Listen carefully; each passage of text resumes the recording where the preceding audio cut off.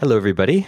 This is your host, Vincent Horn, tuning in today for a very special conversation and one I've been very excited about since I spoke last week in our prep call with today's guest, Spring Washam.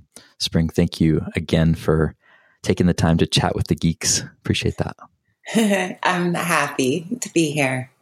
Do you consider yourself a geek?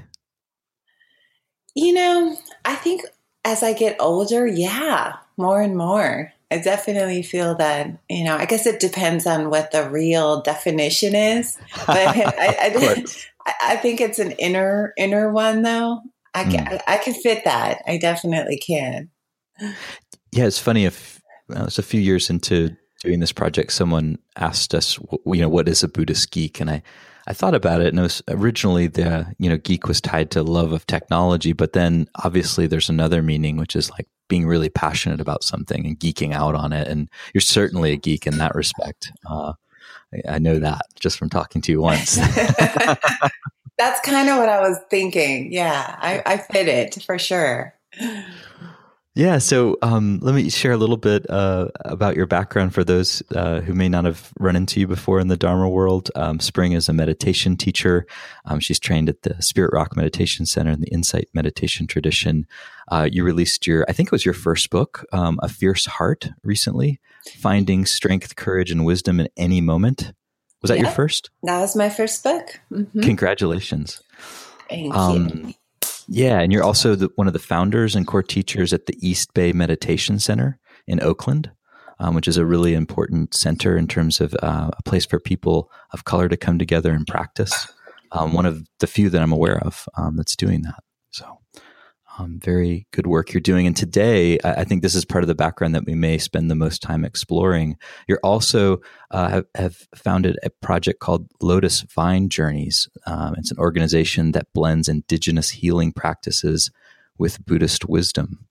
And part of why I was really excited to be speaking with you is that I discovered that you have been leading for a number of years now retreats in which there's a combination of both Peruvian shamanic medicine work and Buddhist meditative contemplative practice going on. And it's one of the few examples that I'm aware of where someone, certainly someone who is a well-known teacher, is doing this. And so I thought it'd be really cool to explore that as part of this meditating on psychedelic series that we've been doing.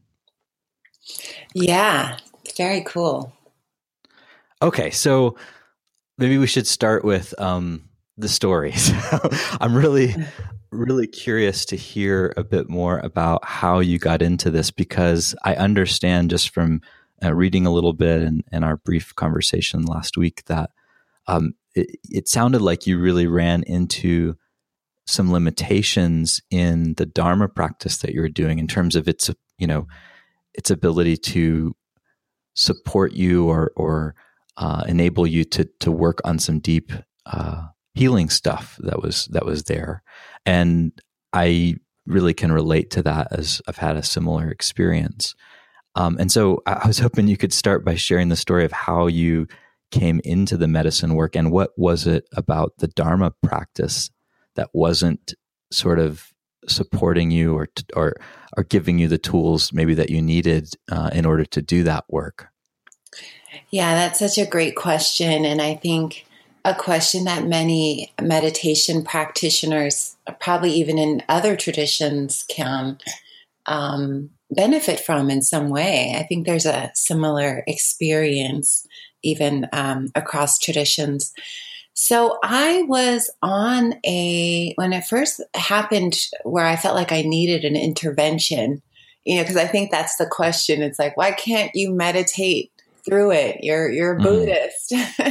just be mindful, right? That's kind of, you're falling apart and everyone just says, pay attention, just notice it.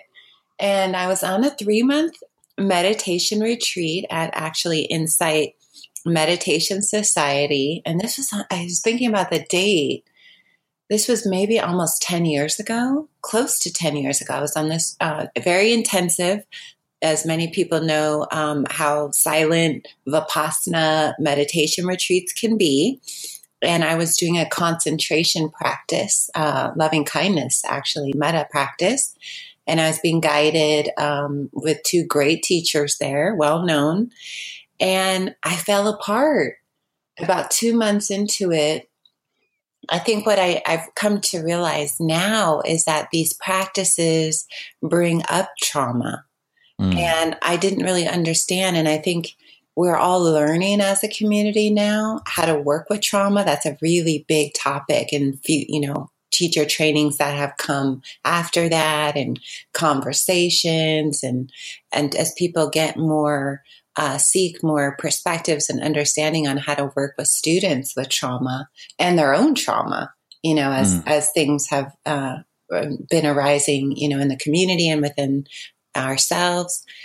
So I just really fell apart. I got really sick. I felt all these intense emotions, just unbelievable despair, which was kind of a desperation. And I was losing weight, and I got vertigo when I'd walk down the hallway. If the floor felt like the ocean, there was this ringing in my ears. I just had never experienced anything like this. And at first they thought I had an ear infection, or, I was like, no, this is beyond that. This is not physical. That's manifesting as a physical thing. But I just remember telling them something is wrong. Something, is wrong here. I can't be present with it. And so what I realized was that while I was there, I left the retreat a couple weeks early because I felt that I needed help. And I saw right away that even though those teachers were skilled, that I was on a different map. I wasn't on the regular path anymore. I had somehow went off. And it felt that sitting in silence was actually magnifying the painful experiences. It was making it worse. And it wasn't that the Dharma was wrong in that moment. It was that the technique wasn't meeting what I needed, that form of the silence hour after hour alone. I needed some type of other energy. And so it kept coming to me during that time. I need a shamanism. And I didn't understand that voice until I got home. And when I got home, I reached out to a dear friend who was a well-known psychologist who had her own practice, and someone who I highly respected. And she said, I want to tell you, there's a few of us that are working with a plant called ayahuasca. And we have found tremendous healing. And now they weren't introducing others to it. It was a small group of psychologists who were using it themselves. And she said, come, try this. I can see you're going through so many difficulties. I think this can be helpful. She also had a very extensive background in trauma herself, just her own childhood. And she said, I'm getting a lot of help. And just please come and I'll be there. And so I went, and that was kind of my first introduction. And that one night, it was in a very safe place up in the Santa Cruz Mountains here in Northern California. And that night, I understood more in that 8-hour ceremony than I understood in the whole retreat, the 2.5 months that I'd been meditating. That one night led me to understand what was happening and how I could work with it, with what was happening. So it was very profound. So that was kind of the door. And that led me to going on my first trip to Peru a few months later. Oh, wow. So you kind of went straight from that experience right into the heart of the tradition. Yeah, it was within like a few months. I did it a couple more times with them, the group. And then I realized right away that understanding it from the source was very important to me. So understanding it from within those lineages in Peru, it just had a very big draw. I was just very interested, Yeah, I mean, it makes sense to me that, doing an 8-hour ceremony and getting, as much or more, it sounded like, than what you were able to kind of work through and get on a 3-month retreat. It seems like a huge. I know. It's huge. I can see why you would be down in Peru. Yeah. Yeah, it's something you said was struck me, the experience of being in silence and how that can actually just be the wrong format for working with certain things, especially interpersonal trauma. I don't know that there's any other kind, I suppose. But I was remembering as you describing that, being on retreat at Spirit Rock and experiencing something really similar. And I didn't know what didn't know what was going on, but fortunately was working with Trudy Goodman, who's got a deep background in trauma work and psychotherapy, and she was able to kind of recognize that I was caught in some sort of traumatic pattern, and that the silence and the feeling of isolation and of like lack of human contact was somehow amplifying that, and it was leading in a place that was actually not helpful at all. Did you find something like that was happening in the silence? Oh yeah, it was so intense because it was almost like the more I would meditate, the more that isolation, that feeling of alone in the universe, thrown out of the nest. It was so strong, and it was just getting worse. So yeah, exactly. Mm-hmm. Now I know we do have different experiences of this in certain ways, because my background was working with teachers who were, I'll call them gung-ho. This is a nice way of putting it. They're really gung-ho about achieving enlightenment, and I was on the sort of the gung-ho path, and that has that brings up a lot of challenges and issues, and spiritual bypassing being chief among them. But I found too, after like 10 years or so of really dedicated practice, that I was, obviously learned a lot from doing the practice, and it changed me in a fundamental way. But there, it was like what I was left with was this empty, still traumatized little boy in a certain way, still like needing to grow up and heal. And it was funny. I found, what I discovered in meditation was, valuable beyond compare. And yet it didn't really help me with that. In fact, it sort of insulated me from having to deal with some of those things and work with them. Yeah, I think that can be one of the things that's a pitfall for us, is that suddenly the meditation, exactly. And I've met so many people that talk about this plateau that happens at some point where, initially where you meet the Dharma and meditation, you geek out on it, right? You're like having a love affair. This is it. This is my life. And it is. But then, like all relationships, when the honeymoon phase is gone, then all the real work is there. And there's a way, and for some of us, that we can't get at that work through that form of sitting still in silence, right? That there's some kind of way we need to engage with the energy differently, with our suffering in a different way. And I think that is becoming more and more apparent in meditation communities now. Whereas before, you would just feel bad about yourself or completely fall apart, right, on your own later. You leave the retreat and you have the dark night for years, or in an isolated where you just feel bad about yourself. I've met so many people on different sides of the spectrum, where you beat yourself up. Why can't I just be mindful? And it's trauma. So different approaches, I think, as skillful means are appearing now. So speaking of what was it in doing that first ceremony and then continuing to go deeper with that particular work? Like, what was it about the work? What was it like working with that? How did it support you? Well, what it helped me do, which I think is really important when we talk about meditating with psychedelics. I mean, we look at what are we doing? Where are we trying to go with this? Right? What are we trying to access? And for me, it was trying to understand my suffering. Because when I fell apart on that long retreat, I did not know what was going on. And the not knowing was what created more anxiety. Nobody could give me an answer. I don't know what's going on. Why am I feeling like this?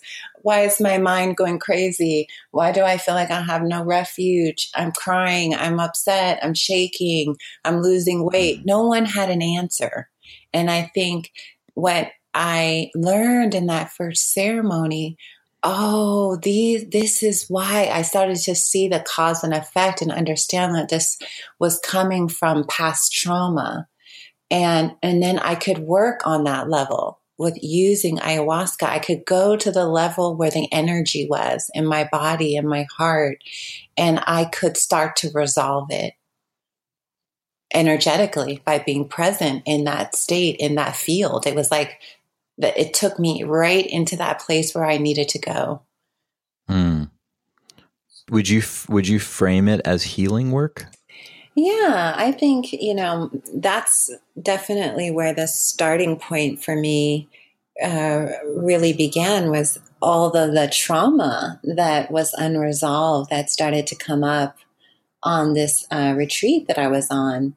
And when I remember looking at the teachers who were helping me, and I knew that they didn't know how. And not everyone kept saying, just be present. And as I mentioned earlier, I just couldn't do it. And so something else was really needed, and the suffering was real. So that's always was my motivation for working with any plant, was that how can this help me let go or understand what's happening? Help me to understand the suffering I'm experiencing. Yeah. Okay. This brings up an interesting question, because I've had and worked with some people who try to make a real strong and firm distinction between kind of insight on the one hand and personal healing on the other. And one teacher I worked with, he said, there's a difference between working with the content of your experience and then seeing the process and noticing, how the process is like. That said, and I found that was a useful distinction, especially early on in my practice. But that said, I have a hard time differentiating now between what is healing and what is insight, because they really feel so intimately connected. Do you have any thoughts on the relationship between kind of working on the self and then seeing through the self, and the relationship between those two, especially, in the context of the Buddhist practice and the Peruvian shamanic practices you've done? Yeah, that's such a great question. I love that one, because again, it's like, the two truths, right? This conventional reality and this ultimate reality.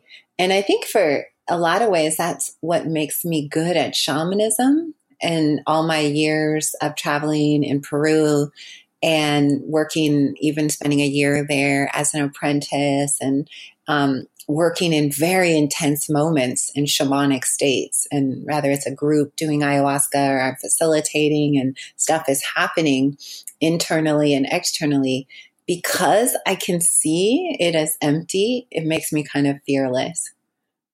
I'm able to stay really steady because I do have that view, like, okay, this is all consciousness. It's appearing real, but somehow I know it's not fully real. Or it's not real in the way that my mind would like to think it is. It's not permanent. And so for me, insight and healing are one and the same. Because when I have a genuine insight into something about the story or about what's happening, or I'm letting go, for me, it all fits into my direct experience, meaning, so if I'm letting go of something that has happened, or I'm healing trauma, to me, that's understanding impermanence, letting go, no self. For me, they're connected, so I don't even really differentiate them. However, I do recognize that some people do. And so it's important that when we're working, what makes the power of the Buddhist path, what makes the conjunction of them two is holding that ultimate reality, is that everything that we're going from, and to actually see the story through that lens. which is what I really like to guide people in when they're on the retreats with me, to hold that empty nature, to hold that, yes, this is happening, but this isn't, there's no really me behind it. It's just this, it's just letting go of itself. So I find that position of awareness and observation really helps people to go deeper and react with less fear over what they're seeing, what the mind is seeing. So I love putting these two together and seeing insight into everything that happens in a shamanic ceremony as true insight practice. No, I didn't hear you say exactly this, but I want to run this by you and see if how you'd respond to this. So one way I would put it now is sort of this empty experience takes form or shape as this personal story and self. And because of that, the story and the self are they're important to work with at that level. And healing is real at that level. Mm-hmm. I love what you're saying about the ultimate, part of what makes healing possible is that things are empty. Otherwise, how could we heal and let go? Right. Yes. Okay, I've got something else I want to bring up here that and I hadn't planned on this, so hopefully this won't be hopefully this will be a good curveball. Reframe that. Throw it. Yes, I'm ready. So part of what hearing you talk about your story and your experience, especially with the healing work, reminds me of is a journey that I did myself a couple of years ago. In this case, I was working with psilocybin. I was working with friends in intentional conscious way in much similar ways you describe. And I had just come from visiting with my grandparents, and my grandfather is just turned 85 recently. He's Palestinian. He was born in Palestine and immigrated when he was 15 in 1948, which is, of course, the year that the British helping the Jewish who are relocating from World War II in this tremendously crazy experience, unfortunately, pushed he and his family and really their entire village and really almost the entire country out of their homes. And I was talking to him and I was really wanting to explore this with him because he hadn't talked much about it, but I knew it was a big deal. Mm-hmm. And we had this conversation, and then from there I go straight to the ceremony. So you can imagine. Yes. Well, of course, what comes up during the ceremony, and all of this incredible heartache and pain and sorrow that just immediately was obvious. This is not mine, but it is coming through me. And I just felt this compulsion to bow down with my head to the ground, almost in the Muslim prayer position. And I had this experience of really what felt like and looked like visually what I've seen in pictures of like these beautiful Quranic, buildings, these mosques with this amazing psychedelic visual art. Had this experience of this greater presence and just giving all of that over to it and surrendering to it. And this is not my background. This is not part of my upbringing. My grandfather, when he left Palestine, also left Islam behind, as an attempt to adapt. And so it was really kind of shocking, but it was also extraordinarily healing. I'm curious, you haven't talked about the nature of the suffering that you were experiencing, but, I saw from that journey that so much of the suffering is stuff we inherit, and it's related to all kinds of things, race, culture, World War II, movements of people, people traumatized and then, unfortunately not having a way to deal with that trauma, and then it gets perpetuated. All of these things are part of what, this personal trauma takes form as. I wonder if you could respond to that, or if there's anything that brings up or relates to your experience. Yeah, well, what a beautiful story, and I think that you really describe something very, very common, even the desire that you had to want to talk to your grandfather, like something's arising in us, right? So we go to the source, like, wow, suddenly I'm starting to think about this and I want to talk to you. And then you end up going into your ceremony and it's all there. It was kind of like that. It was right for you to explore that, or to feel it, or to understand it, or to let that go in some way.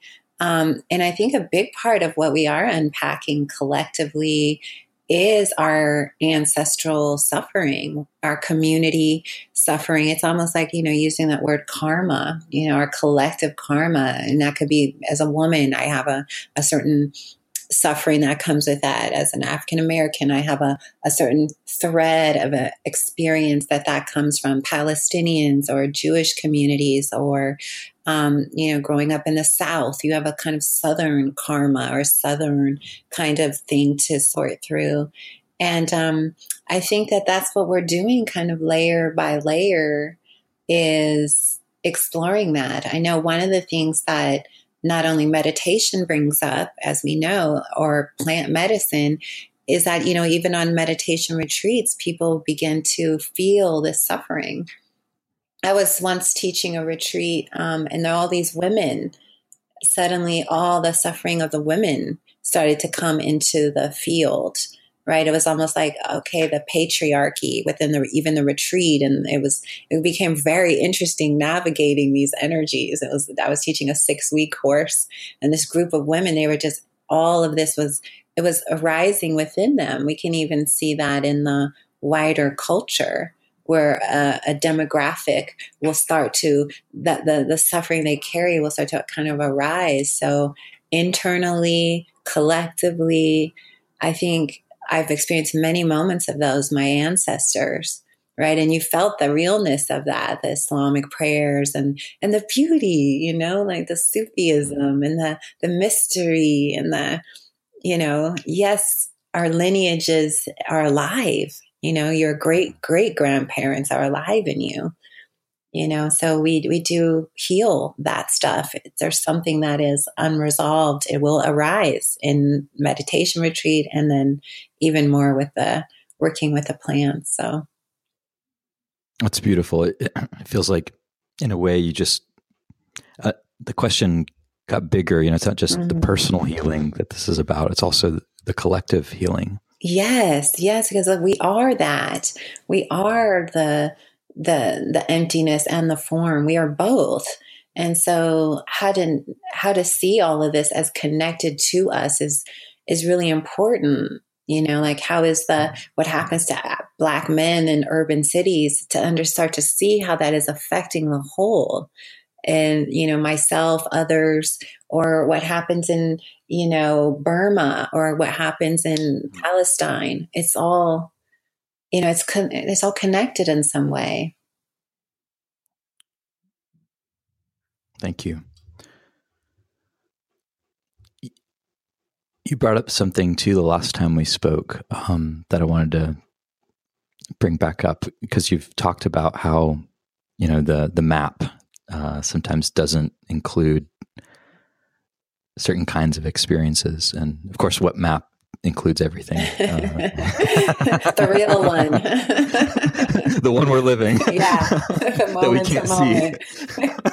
Exactly.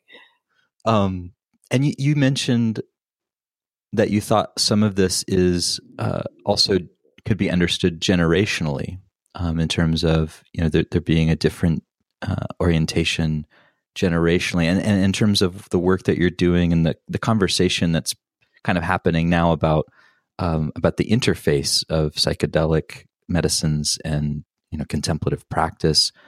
That conversation wasn't happening in the same way in the last generation. Of course, it was a totally different time. But do you see, for instance, our willingness to have this conversation being also part of our generational conditioning and our kind of the age that we grew up in? Yeah, I do. And when I think of what this conversation really entails is we're talking about here. I mean, for me specifically, your work with psilocybin, mine with ayahuasca, other, people may work with other substances. But when I think of the earth, those medicines of the earth rising in our consciousness, ayahuasca's everywhere, psilocybin research, all of this is coming out. Peyote in the Native American church, San Pedro in the mountains. I feel like in some way our generation has to grapple with the condition of the earth right now. This is our burden to bear. And I feel that on many levels, these medicines are rising up, kind of helping. It's kind of, for me, these medicine and plants are like Gaia's last stance here. Like, either you're going to see you're connected to me and everything, or you kill yourself. The end of this chapter doesn't mean we won't go somewhere else, but there is something going on. And I feel like the openness of the future generations, millennials or Gen X's or Generation Z, I hear now, I have so much hope in this generation. I feel like they will shift things with their wisdom around justice and humanity. And, as we see now, this generation is, fighting the NRA, 15-year-olds standing up to where others aren't. So there is something that is moving, but I think that maybe all generations have that, right? They all push the ball forward, the 60s was one, but here we are thinking about plants. And for me, Vince, I'm so passionate about this conversation because I see so much good that can come out if people are open to it, if people, have an open mind. And when I talk about this stuff at, where I'm in conversations at Spirit Rock Meditation Center, or people approach me and, with fear of the controversy of it, or the is this safe? And I tell many people that we are at the 11th hour here. And so for me, I'm doing this because we're sort of in an emergency situation and we need to move things quicker. There's no time to lose right now. And so maybe if this was 100 years ago, I would have no interest in meditating with plants or, any psychedelic, because I would just sit and follow, maybe a more structured traditional path. Maybe just Buddhism in its, purest essence. But right now we need help. And I think that there's a great good that could happen through this path, through the merging, because it will accelerate our understanding of who we are. I love what you're saying about the earth. This is something I can honestly say I have probably almost no experience with up until the last several years. Just kind of like, what? There's an earth beneath me, right? And there's a body that's underneath this head. But in the last several years, I've really noticed, both in doing the psychedelic work and also in being forced to work with the body and work in the body, because my practice just couldn't go anywhere else. I've noticed that the body and being inside the body and the somatic awareness seems to be the linkage to the earth.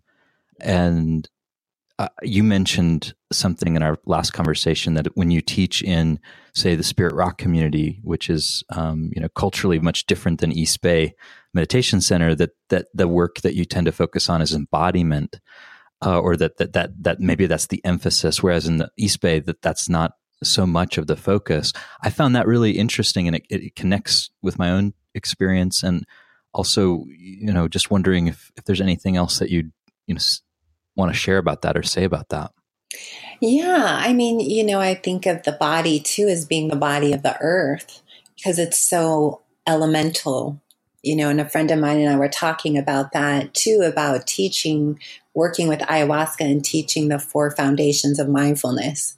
Like, how do we how do we have a direct experience of, the body, and how does that connect? And I really see it through the elements of the earth and the bones and the water and the fire and the, air element. And, I think it's easier for people who live closer to the earth to feel that more embodied place. And, it's not to make a big generalization, but, when I am at Spirit Rock or when I'm in communities that are not communities of color, it's hard to make that connection or to help people understand the importance of embodiment.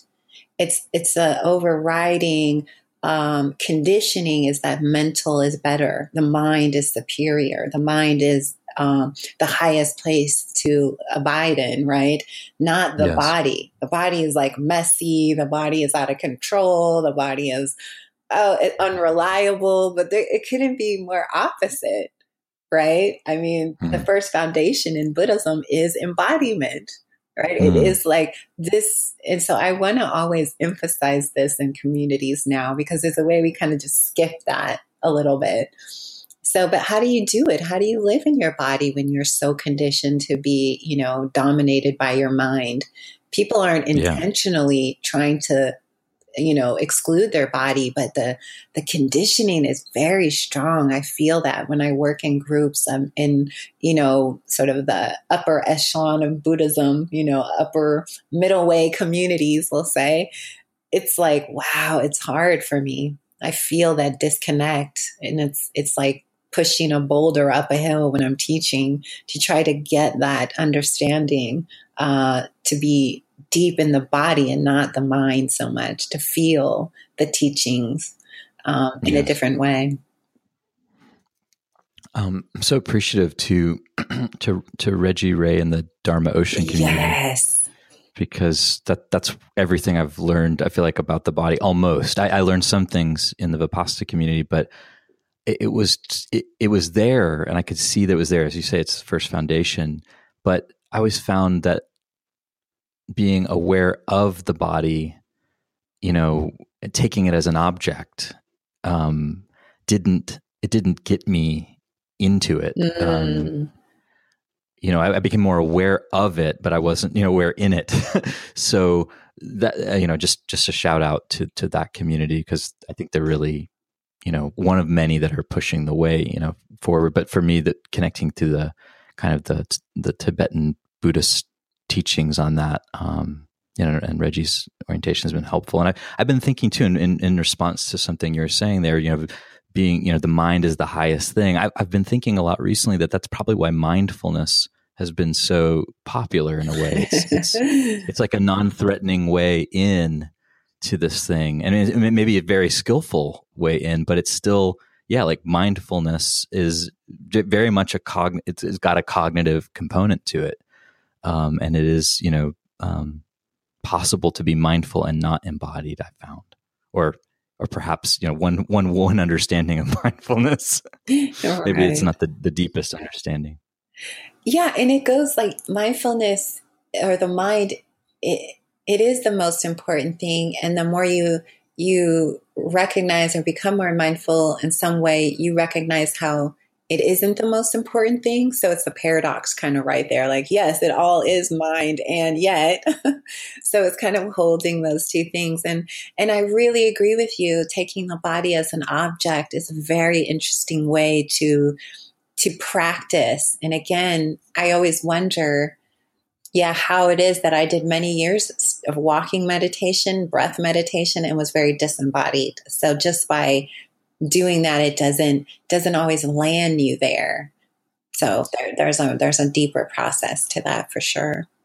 Have you found that the way that you practice those techniques has changed since doing the more shamanic and kind of earth-based practices? I'm curious about how these two have interfaced for you and how they've changed each other. Yeah, well, I think, in the beginning, I was really, because trauma creates a disembodiment. Yes. Right. You just leave and you don't even know it. I didn't know I was doing walking meditation and I was faking it. I thought I was really feeling my feet, but it was kind of imitation in a way, you know, it wasn't kind of going to the deeper parts. But I think for me, I didn't start to really understand anything truly about my body till many years into working with ayahuasca Mm. and meditating with ayahuasca. And it was through that process of coming into my body in those experiences so directly, and also letting go of those heavy, darker, dense energies, you know, the wounded places that manifest in the body as blocks.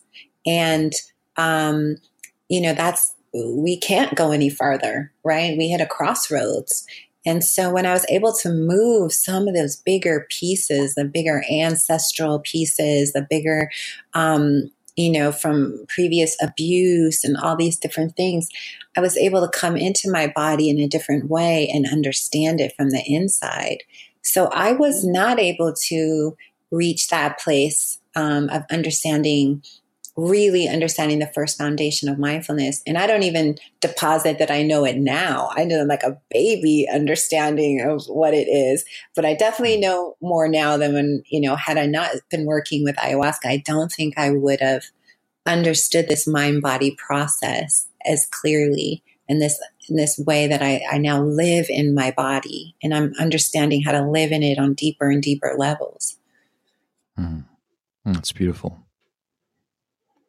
So I think one question that maybe comes up, it certainly comes up for me, is as exploring this psychedelic Buddhist-y you know, thing that we're exploring, is, you know, what does it actually look like and feel like the nuts and bolts level? What does it look like when you're doing your retreats, your Lotus and Vine retreats? Oh, we haven't even talked about Lotus and Vine. Yeah. That imagery. I'm curious what it looks like on those retreats and how those two traditions get interwoven. And maybe you could start by talking about that imagery, the lotus and the vine.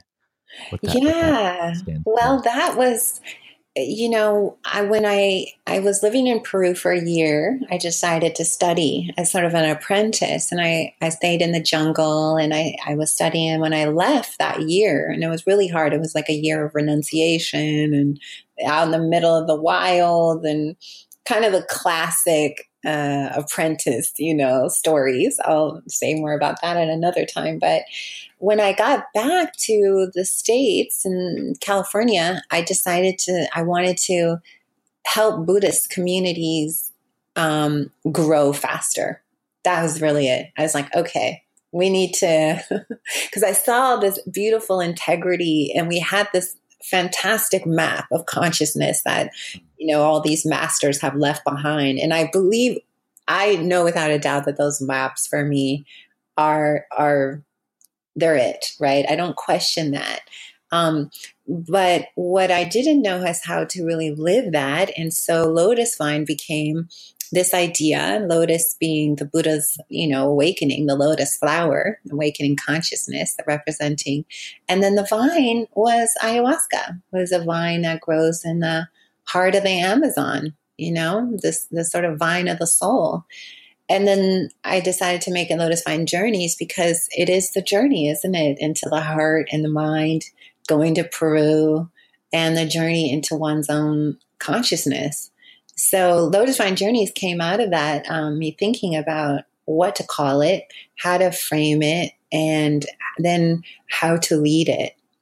So your question there, you know, we offer these 2-week retreats, and they're definitely for experienced, I think, meditators, because we do 8 ceremonies, and we do ayahuasca ceremonies are traditionally held at night. So, you know, they happen in the evening, 8:00 till about maybe 2:00 in the morning. And in the day, we weave integration circles with mindfulness practices. We have yoga. And we do teachings every day before the ceremony. So as you know, that's a very influential time right before that few hours before what seed you plant right there, Vincent, is the most powerful one. So you had the conversation with your grandfather. Wow. It opened up that whole thing. So there we really weave in a lot of wisdom, right? How to be present, how to hold the heart, how to cultivate the compassion for ourselves, how to open to willing to let go, how to feel, all of these different teachings we weave through the retreat. And it just becomes a really powerful experience for our guest.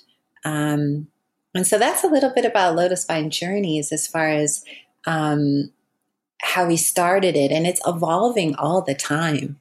What we teach, who comes on the retreat, their experiences, right? And it just keeps, we're weaving something together. What is emphasized on each retreat is made up by the individuals who come. So maybe some has the flavor of emptiness, some has more of the flavor of, real letting go, right? Or some has some of the flavor of just, the ego, and the ego becomes, wow, I'm the sense of self, and everyone's sort of, chewing on that and how to understand it, or, some aspect of interconnectedness. How is it that I'm one with everything, and how do we hold that? So each retreat has its own depth. So I love them. They're the most powerful learning I've ever had in my whole life. I think I set up something in motion that was going to accelerate myself by leading it and being there moment to moment. That's really cool. I know I looked at the schedule and I saw you there's some alternating that goes on where some evenings there's ceremonies, and then some evenings is kind of like reminded me of, what it's like in the evening at at IMS or Spirit Rock. There's kind of the Dharma talk, or one of my teachers calls it the evening entertainment, which is, kind of a little bit of a joke, but I liked that there's also, I like the thought of there being some space because, as you say, being really in it.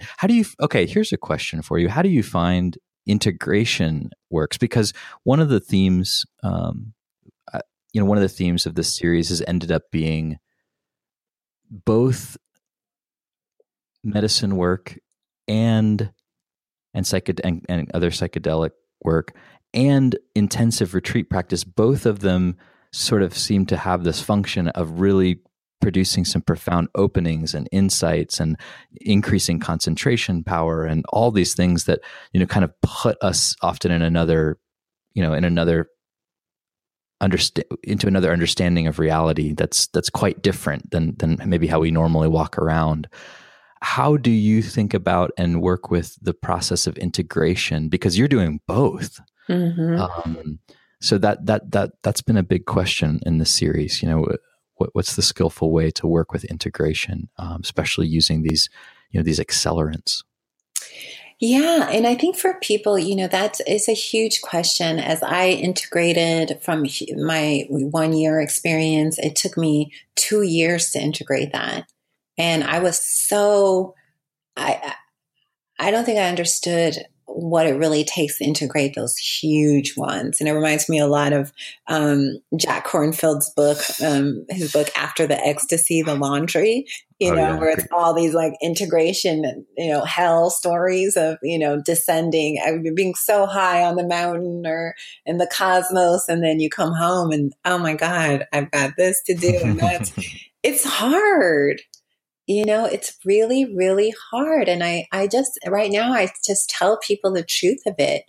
Most people, when they go on retreats, are fleeing their lives in some way, right? They're saying there's a problem. I got to get out of here. And they come meet me where we are, and they have this very profound, life-changing experience. And then they go home and the mess is there. And they go, oh no, wait, there's dishes, my job I don't want, I have a bad relationship. And now they have to sort that. So it's like they sorted out the mind, but now you have to sort out the worldly side, which for a lot of people can be very, very challenging to, it feels like they've gone down, right? Because they have to sort of deal with the mess and what what it brings up to deal with it, our bad relationship or something that's dysfunctional and we need to change, or decisions that we had made that weren't good, but, now we have to face them, so you come down off the mountain and there it is. And you have to kind of have the capacity to sort it out, because you're kind of looking at it now from a different perspective. And that's hard. There's like a gap there.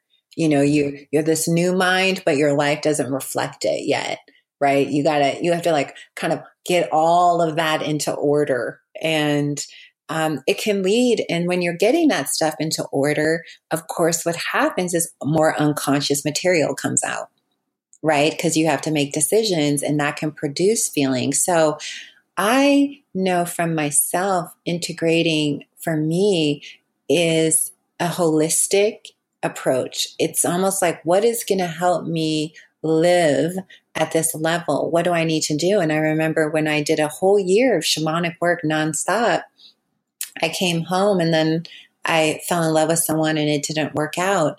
And that relationship brought out so many unresolved things. And I went back and I started meeting with a therapist intensively again. And I met with her for about, 6 months or so. And she helped me integrate a whole bunch. I did a bunch of body work that helped me integrate. And of course, continuing with the meditation and the different practices. And so I think the thing is that we have to be really open to any of these healing modalities may be what is needed at any one time. It could be therapy. It could be family constellation work. It can be deeper avenues or understandings about, trauma. It could be work around sacred sexuality. So the psychedelic experience isn't the end all. It's often the beginning of something. And I tell people that I go, this could be, yes, ending one thing, but just know something else is opening. Okay, this isn't the end of the road. This is the beginning of, your journey. This is the beginning of something that you have to kind of step into. So the integration process for me is a little bit easier because I have people in my retreats that have a spiritual background already.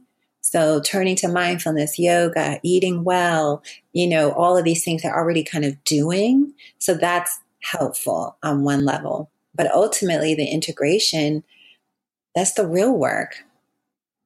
Living it. Yeah. Oh, yeah. That's where it's hard. In some ways, it's easy to sit on a retreat in silence.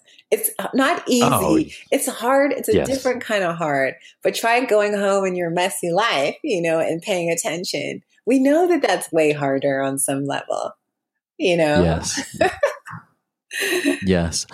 I've really enjoyed what I see as like kind of the turn of perspective of Dharma teachers over the last, few decades, where it seems like the emphasis is becoming more imminent. It is becoming more about, these things are useful insofar as they do support us in living more fully in our lives as they are.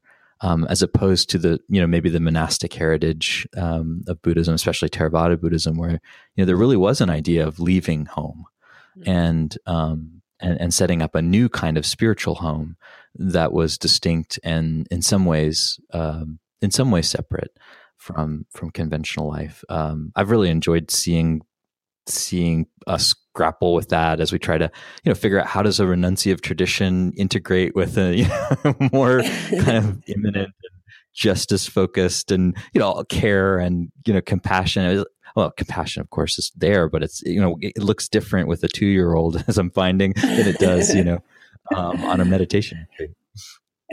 I agree. Like, how can I just not murder this little person? That's like right. If I can do that, I'm demonstrating tremendous compassion. Right. And that's real. That's like you're developing those paramis. And I think there's this like beautiful evolution around even Buddhism about what it means to the Western mind. And I'm with you. When I was younger, I had Joseph Goldstein as my teacher, and I had Jack Cornfield as my teacher. And Joseph was my meditation teacher, and Jack was my teacher, right? So Joseph would say, it's about the mountain. Go up to the mountain, stay on the mountain, never come down off the mountain. And then Jack would say, no, it's all about the village. Stay in the village, be in the village. And the village is where you're going to work it all out, get married, have children, get in the, watch your mind. And so I always used to go back and forth. Which one is it? Is it the village? Is it the mountain? And now I see it's both. There's time to be away, and then there's time to be right in the middle of your life, right? There's time to be right in the middle of things. And the escape, trying to get away from either one, it feels like sort of a false narrative now. Thank you. Yeah. We're evolving on this. Yeah, I think that's a good way of putting it. Yes. If evolution is a response of organisms to our changing environment. We certainly are evolving.